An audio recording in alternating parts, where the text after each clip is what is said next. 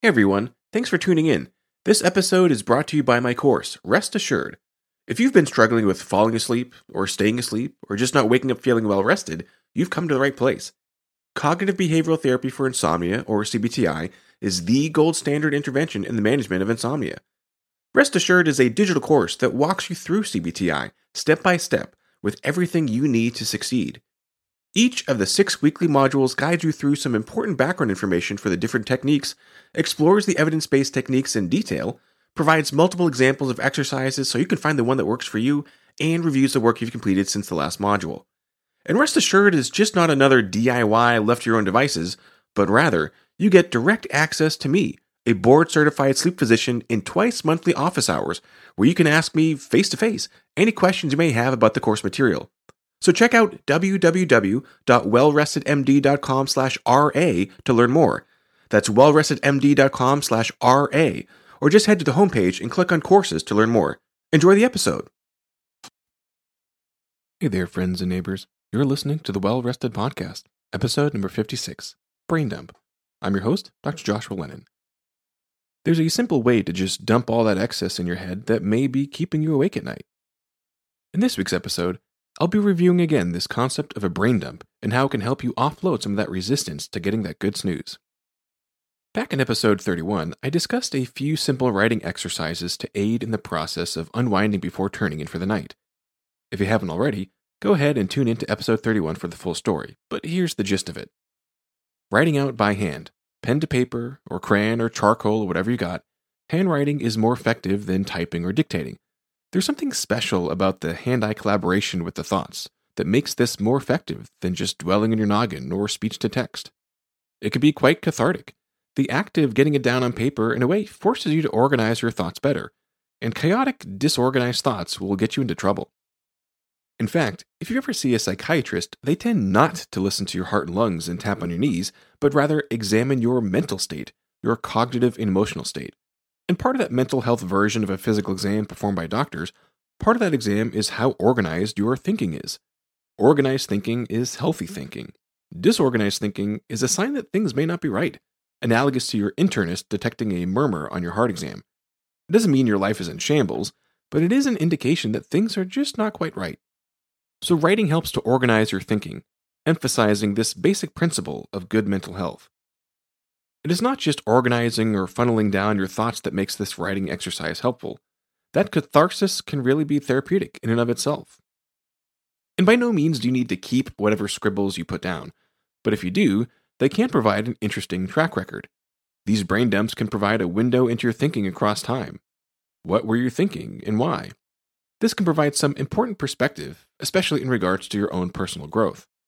But naturally, some of what may come out on the page may seem too personal, too vulnerable, too embarrassing to ever see the light of day.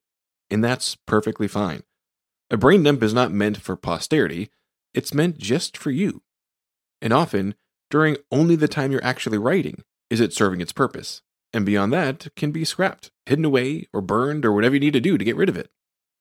Often there's too much mental real estate taken up by tasks, chores, expectations, maintenance, updates, appointments, mandates, and everything in between.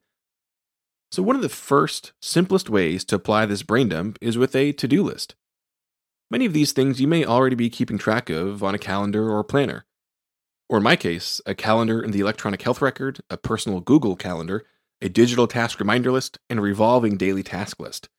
But I use a written planner to put all that together, prioritize and organize all the various things I need to do, both planning for the week ahead once every 7 days, as well as written daily tasks. These handwritten to-do lists can be quite helpful, both as reminders for otherwise forgotten items, as well as helping you to visualize everything, recognize what is actually important, and delete, defer, or delegate whatever else you can. This editing can be quite important. Given your personal values, what you find meaningful in your life and brings you purpose, what items on the to-do list help you make meaning in your life? What is actually important? With this intentional approach, delete what's not actually important. And of what's left, if you're overloaded, what can you defer until later? And if something cannot be put off, what can you delegate to others? Then whatever is left may not be a cakewalk, but at least it's more manageable than before. In addition to the to-do list, the second of the helpful writing exercises is a gratitude list. It may be one item, 3, 5, or 10 long. The point is not to make you dig deep and manufacture gratitude where there really isn't any, just to satisfy some quota, but rather to recognize, be consciously aware of a few things that are going well, even when there's really no obligation to do so. Gratitude can stem from the cosmic. I'm grateful that the Earth exists, and that gravity and atomic forces have brought together these molecules to make me and my world. Gratitude can be for things in your life that are working. I'm grateful I didn't catch COVID this week. I'm grateful my refrigerator can still keep my food cold. I'm grateful I safely got to work today and my children were safely brought home from school. Gratitude can be for something you merely witnessed. I'm grateful for that driver 2 cars ahead of me who was the first to actually stop for the woman trying to cross the street at the crosswalk. I'm grateful for the thoughtful girl who held the door open for the elderly man behind her. I'm grateful for the smiling baby brought along grocery shopping with mom who just lit up the spirits of all those around him. Gratitude is a skill that can be improved with practice. And gratitude is associated with more optimism, better relationships, more wealth, and as explored in episode 17, better sleep. So a brain dump of being thankful will help you keep your sleep tank full. That brings us to the third helpful writing exercise, the main topic for today, the classic brain dump. One way to view the brain dump is like a pressure release valve. All those to-dos, all those expectations, all those concerns, all that excitement, all those thoughts squeezed inside the clown car of your mind till you open the door and a miraculous volume explodes out, progressively slowing until there's just a trickle of thought left. Another way to think of a brain dump is like cleaning out your junk drawer, or that closet in the guest room that seems to be a collection of all your deferred decisions. You can take the KonMari approach of decluttering your mind with a brain dump by gathering all those sticky thoughts into one place on the page, and then going through one by one and eliminating any that don't spark joy. Or in this case, asking of each thought, is this helpful? But there's really not a right way or a wrong way to do a brain dump. There's not a specific length it needs to be, or a word count, or duration of time dedicated to it, or frequency it needs to be performed. That being said, here are some guidelines on what could be included in a brain dump. The simplest approach, especially starting out, is just a simple train of thought or free association. If you're worried about disorganized thoughts, the chaos in your head, this is a simple and effective way to start sorting that out. Whatever comes to mind, put it down next. Let one thought evolve into another, and just capture as much of it as you can down on the page. Now clearly, your pen is slower than your neurons, so it may be hard to keep up, but that's okay. The point is not to translate every individual thought onto the page. But because of the breaks supplied by writing, your thoughts will naturally slow down to keep pace. That differential is one mechanism by which a brain dump can start to help better organize your thinking. What you put to page doesn't necessarily have to make sense. It doesn't have to flow. You're not writing a 5-paragraph essay to argue about the real allegory in To Kill a Mockingbird that no one else is talking about. You're just writing for the sake of writing, translating thoughts into words on the page. It will be jumpy, disconnected, and that's okay. The more you do it, the more you'll find particular themes recurring. Writing it out and seeing it written out on the page will naturally lead to some self-organization of your thoughts as they cluster, reinforce, and elaborate. The chaotic winds of your mind will rearrange themselves into a focused vortex on their own. Sometimes just getting out on paper can be enough. Seeing your thoughts start to take shape can be enough to help. The chaos settles, your mind is more organized, and you're not quite so amped up and aroused at the end of the day that you can't sleep. But there are additional ways to approach the brain dump.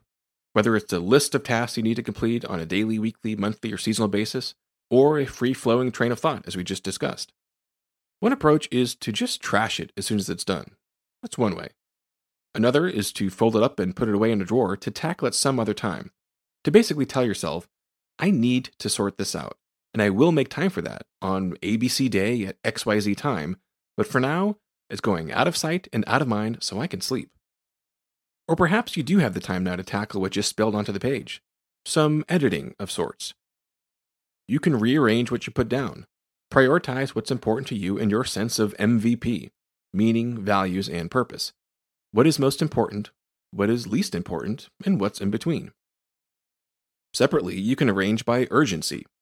What has a rapidly approaching deadline? What's due in a few weeks? And what has no concrete urgency or deadline and can be approached more piecemeal? Lastly, you can arrange by need. What is it that you have to take care of? biological needs like eating, things that could get you into legal trouble if not dealt with, like paying taxes or bills. Then there are the prefers. I would prefer to do this myself, but someone else could. I would prefer to have this done by the end of the month, knowing what's coming soon on my plate, even though it's not really due for a while. Then there are the wouldn't it be nice? Like, wouldn't it be nice to take that fancy vacation, though a more frugal and reasonable trip would still be acceptable? I certainly don't have to, it's more of wishful thinking. The last approach to a brain dump is similar to what we talked about before in episode 31. As you read through on paper what just came pouring out through your mind, ask yourself, is this helpful? Is this a thought that is serving me and my interests? Is this a thought that is in alignment with my core MVP, my sense of meaning, values, and purpose? Is this a thought I want to be characteristic of me, to represent me? If it's not a useful or helpful thought, just discarding it is easier said than done, so perhaps a bit of editing may be worthwhile. Is this thought true? What is the motivation behind such a thought? What do you feel when you read that thought, rather than just letting it knock around in your head? How strong is that feeling on a scale of 1 to 10? How strongly do you identify with that thought? How would you feel if your best friend or spouse or child had written those words? Proud? Embarrassed for them? Or worried? What evidence do you have that it's true? What evidence do you have that it's not true? What kind of experiment could you run in your life to test out this thought, to add more weight to its veracity or inaccuracy? How can this thought be tweaked, be modified such that it is more helpful? Can another version of that thought better align with your core sense of meaning, values, and purpose, such that it now does serve you better and is helpful? What do you feel when you read that new version, that Thought 2.0? And how strong is that feeling on a scale of 1 to 10? And if a close loved one, like a best friend, significant other, or child had written that new Thought 2.0, how would you feel? Proud, embarrassed, or still worried? Now, you don't need to over-scrutinize every thought you've ever had or interrogate every word that comes out on the page. But these kinds of exercises from a brain dump can provide more organization to ramblings between our ears. It allows us the opportunity to have a different relationship with our thoughts, to not overly identify with them, to realize they can be rearranged, they can be edited, and we can approach them with a sense of kindness, curiosity, and intention. An intention that, in an effort to align our lives with a sense of meaning, values, and purpose, our internal dialogue can also be realigned to better fit our sense of meaning, values, and purpose. So to summarize, if you're like the rest of us, that big old beautiful brain of yours is quite busy. And sometimes it's working overtime. Often, it seems to be the busiest and most chaotic when the rest of what's going on around us is just starting to settle down, especially as we're getting ready to go to bed. This cognitive and emotional arousal can take many forms, but they can each interfere with your ability to fall asleep fast and stay asleep all night. One of the helpful ways to bring some order to that chaos, to bring some clarity and calm to your thoughts, is with a brain dump. A brain dump can be as simple as that, just dumping out on paper all that's been bouncing around inside your head, literally just trying to write out all the free association train of thought. It can also be helpful to bring a little organization by writing out what you got to do, task lists by day, week, month, or season. Once something is written out, it becomes easier to arrange it further, like prioritizing by importance or urgency, or by how it may or may not align with your values. Another review of brain dump material can be to approach the writing as if it came from a close friend or a loved one and ask, is this helpful? Is this the kind of thought that is useful or not? Is this the kind of thought that resonates with your core values, your sense of meaning or purpose? And if not, what are some simple tweaks you can make so that thought does serve you better? What kind of experiment could you run to test that out?